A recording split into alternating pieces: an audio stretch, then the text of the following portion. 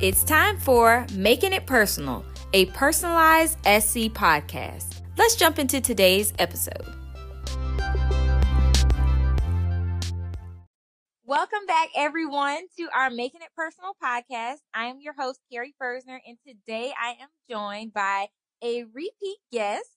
Her name is Brittany Terry, and she is a teacher in Clover, South Carolina. So I'm going to allow her to introduce herself for you all. Hi, my name is Brittany Terry. I teach 4th grade math and science at Griggs Road Elementary in Clover.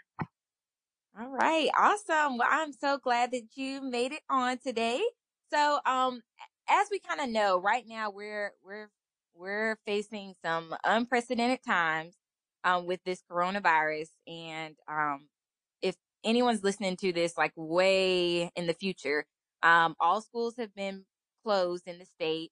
And so a lot of things are happening that are not our typical normal, especially when it comes to education. So I'm really glad to have you on. And I kind of want to start off by asking you to kind of put me back in a couple weeks ago when work from home orders were given.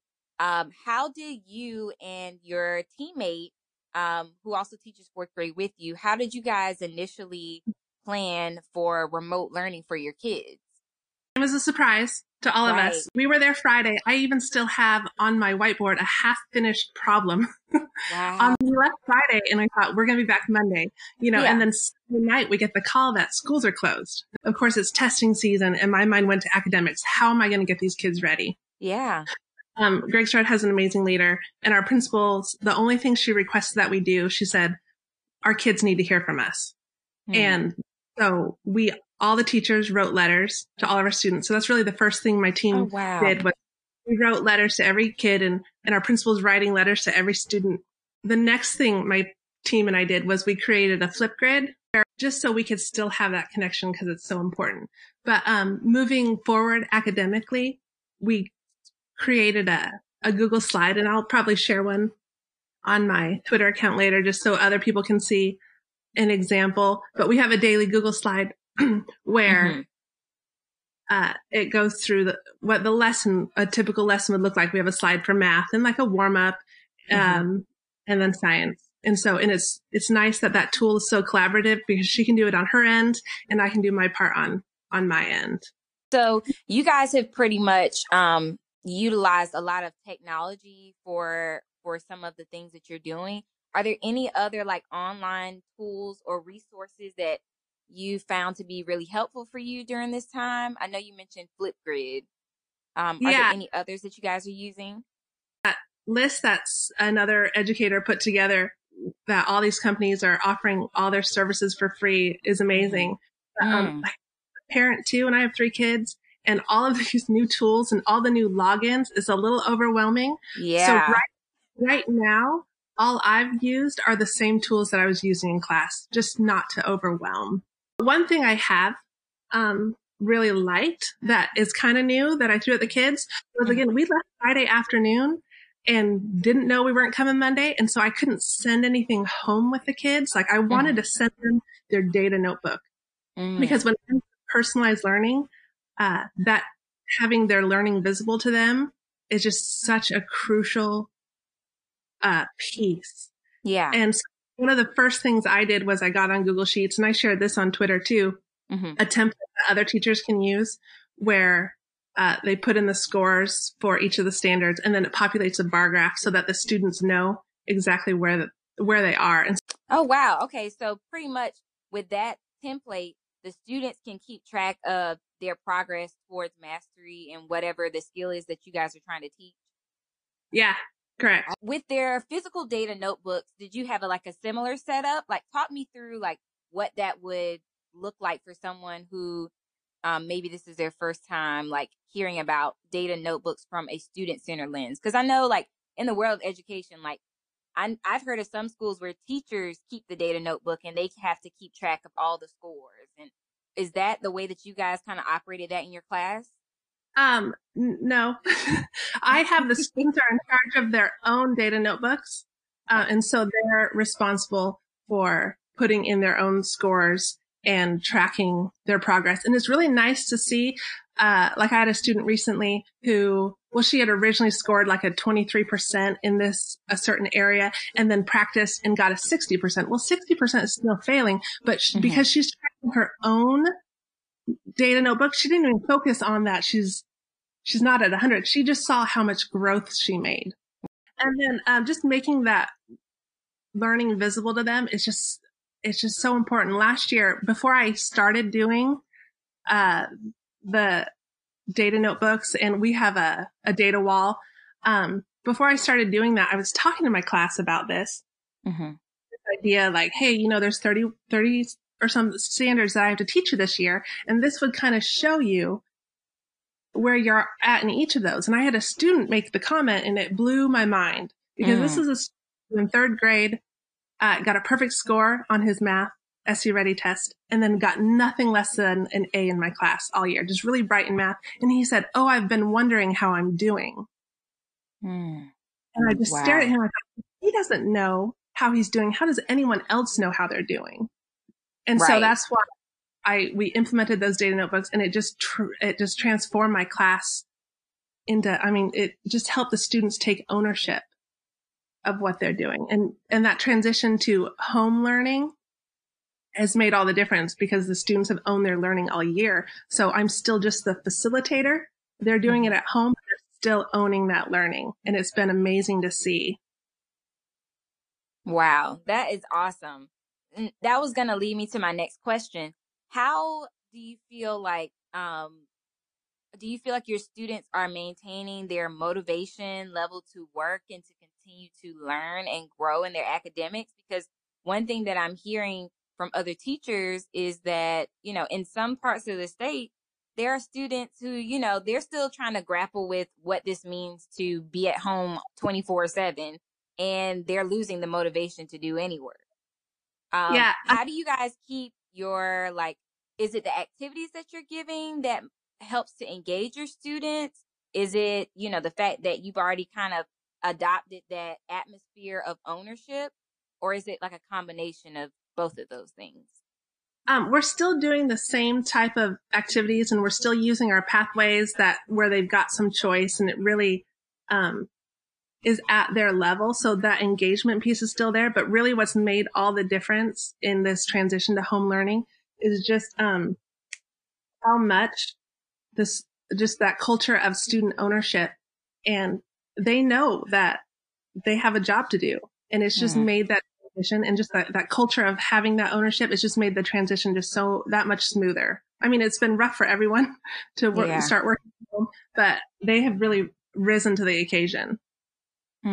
So what kind of activities and assignments are you guys given within your pathways? I heard you mention that. Well, and we've had to transition our pathways so that it's all digital now, instead of having some hands-on, some games in class. And I still provide the small group with teleconferencing.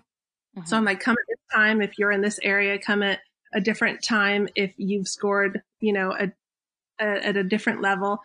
So there's still a lot of that. I've kind of transitioned, and I'm recreating my pathway right now so that some of the more applied, advanced activities they can do at home. So right now we're doing some fractions, and so I'm like, you know what?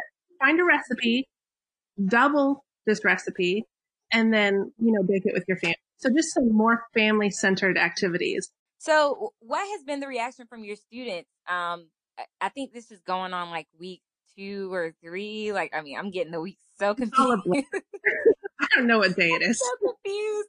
But yeah, so what's been the reaction of your students at this time? Do you feel like, I know that you have set up the expectations for them, and you guys have set up, activities for them to work on. What has been their reaction? And has it surprised you at all? Yeah, I conference a couple times a day with them, and it's just so good just to see their faces and to chat with them.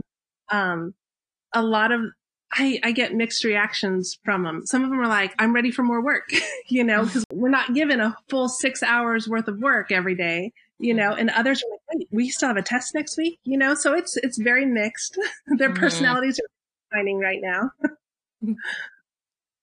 Yeah, that definitely makes sense, because I guess people, even students, they process things a lot differently. So yeah, Mhm. that's for sure. Yeah. That for sure makes sense.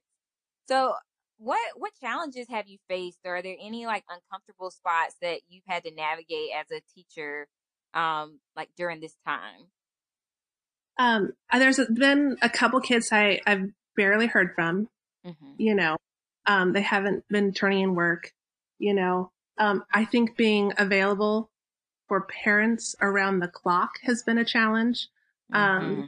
I want to be there if they're getting off work, because my husband's working from home too, and he Yeah. closes the office door and we don't hear from him for 8 hours. And I know that there are parents in that situation too, where Hmm. they can't necessarily help their kids. And so they're getting off work at 5 and then sitting down to do the work for their kid and emailing me, and I want to be available. But as far as, taking time for myself and not working 16-hour days, Mm. like I've got to do that. So it's hard. Yeah, and that leads me to something else. I was gonna ask, like, how are you like managing your work at home? Plus, you have a life. Like, how are you managing that balance? Yeah, and teaching is just one of those jobs where it's never done. You can always do something better. So it's just getting in the mindset of like, it's okay to walk away. It's okay to spend an hour playing with my kids and not doing schoolwork, even when I know parents are emailing me and kids are emailing me because they need some help. Like, you've just got to make that choice and decision that Yeah. it's okay to walk away for a little bit. Yeah, for sure, for sure. Have you developed any like new hobbies or taken up anything that like you didn't have time to before? Like, for example, I have this guitar that I'm about to reteach myself how to play. What about you? Yeah, there's an app actually called Yousician, Youzician, and it provides 10 minutes of free instrument practice every day. So I'm Really? also going to pick up a guitar, Oh and I'm wow. something I've been meaning to do. But like last night and Monday nights, my kid has soccer, my daughter has dance at two different studios, and we're literally eating dinner in the car. And last night when I realized it was Monday night, because I don't know what day it is, Yeah.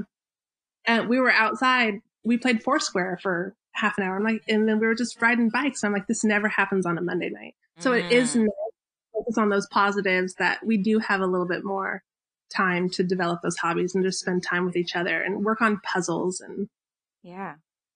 That is awesome. That is awesome. And thank you for that musician. I will definitely be using that tonight. yeah. I appreciate that. And so another thing that I have to ask you, I know that just in talking to a variety of different teachers during this time, there are a lot of, mandates and like, structures that have been put in place for districts to kind of guide teachers around how to navigate this like online learning time and things like that.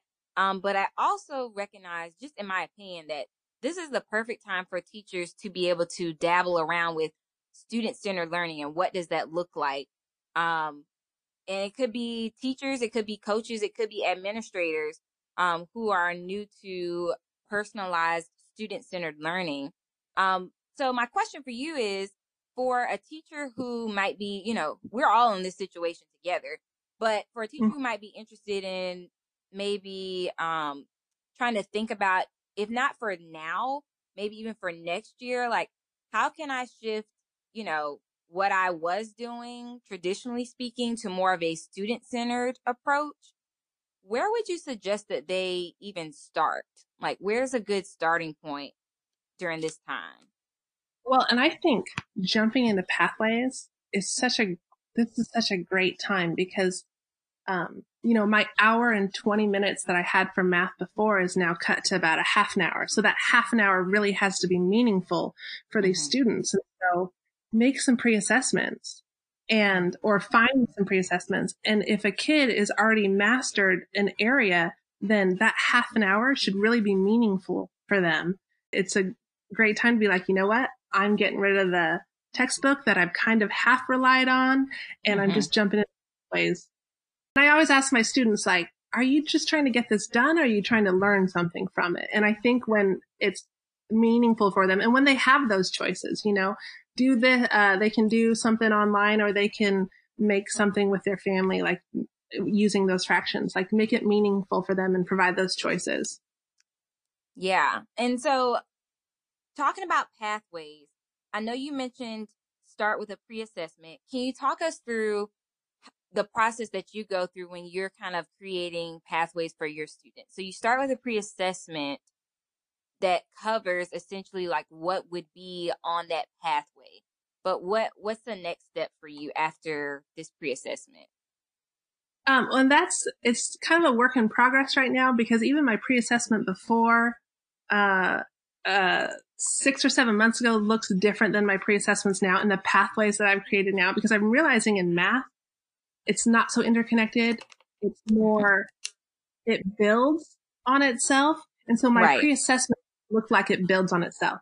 And so within the standard, there's several steps they have to go through. And so ideally, this pre-assessment would, the questions would get more advanced. And if they miss that question, like, my plan is to block off that component on their pathway. I don't know if that I'm going to be able to do that with this virtual learning. I'm still trying to creatively think through that process. But as far as assessments and what's happening this time of year, not every kid next year is going to have the same opportunities that other kids are going to have. You know, some students right now have parents fully engaged and have technology, and other kids don't have that. And so just looking forward, how important pre-assessments are going to be next year, so that we really understand what skills our students are lacking and what they're missing out on now, so that we can build from there.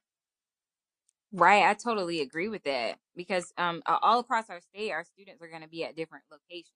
So then you have to ask yourself, like, are we going to continue doing business as usual, or are we really going to meet students' needs where they are? Again, that's just one more reason why it's so important to just really have a really good, solid pre-assessment, so that you know exactly where the students are, and then adjust what they're learning based on that. And for my class all the time, I'll build blocks in the class. I'm like, if you're missing this piece from second grade because maybe you were out with the flu, or maybe you broke your arm, or maybe you're having a hard time with friends, you can't build on that piece if it's not there. And so it's really, really important to have that solid foundation. Right. Absolutely. Absolutely. And so when you start with the pre-assessment and your students take that pre-assessment, I heard you say that you have it set up. Do you use Google Forms for them to do the pre-assessment?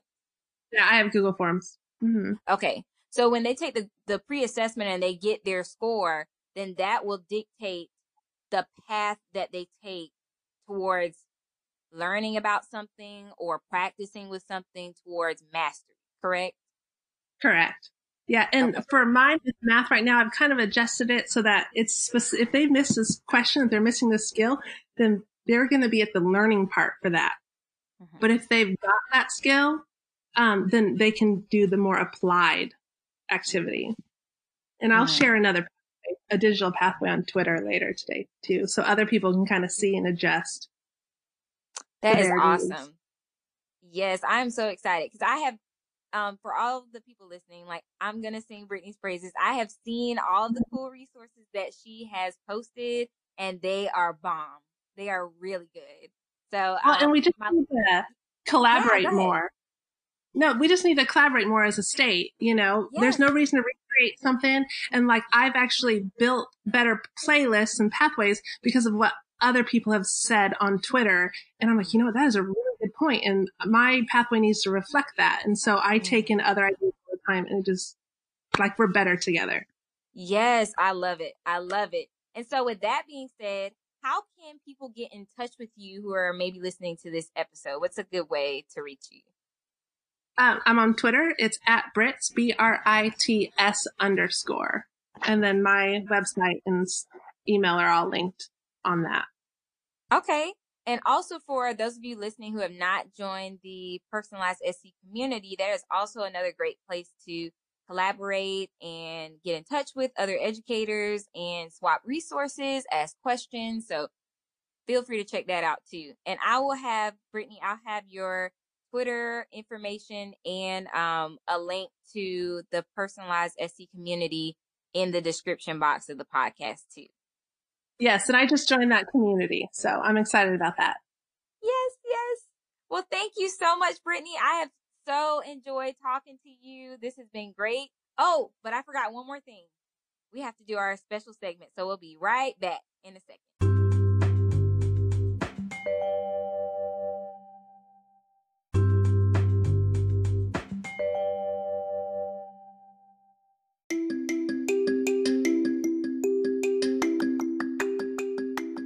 All right, so we're back, and we're going to do our quick special segment that I like to call Making It or Breaking It. So, Brittany, I'm going to ask that you share with our audience either a make, which could be a highlight, something that you've seen within the world of personalizing student learning, maybe during this time that has just really been a highlight and a standout moment. Or you can feel free to share a break, which would be a concern, a barrier, or a struggle that you've encountered, and maybe how you overcame that. And it could be something that is personal to you or something that you've seen happen outside. So go ahead and choose make or break. I'm definitely going to choose a make. I like to end on a positive note. Okay. But that first week of virtual learning, we were doing a lot of review type activities, and it was very basic. Now in my regular classroom, about 20 minutes a day, we call this time learning log time, where I said, pull out your learning logs, and at the top of their learning log, they have a goal based on standard that they haven't met yet. So I will be at benchmark in NSBT 5 by a certain date. I haven't done anything with that learning log since we've been learning virtually. And this is maybe day 10 where we're home.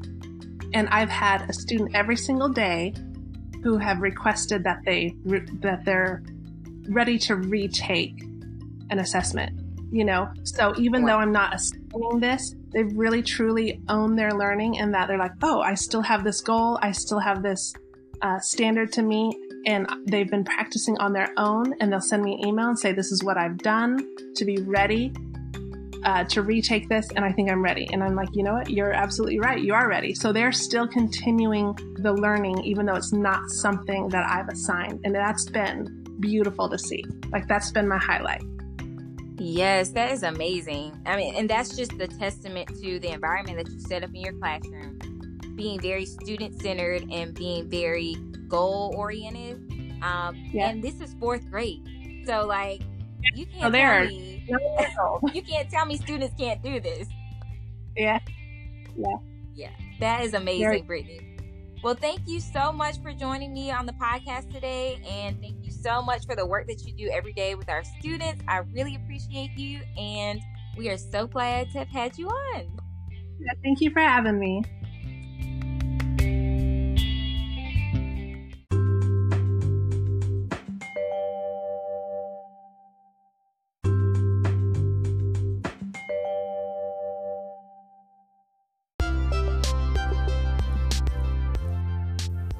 Thanks again for tuning in to today's episode of Making It Personal. Be sure to connect with the Office of Personalized Learning on social media. Tweet us at PersonalizeSC and follow us on Instagram at SCPersonalize. If you enjoyed today's episode, don't forget to subscribe, share with a friend, and tune in for a brand new episode every month. We'll catch you next time on Making It Personal. See ya!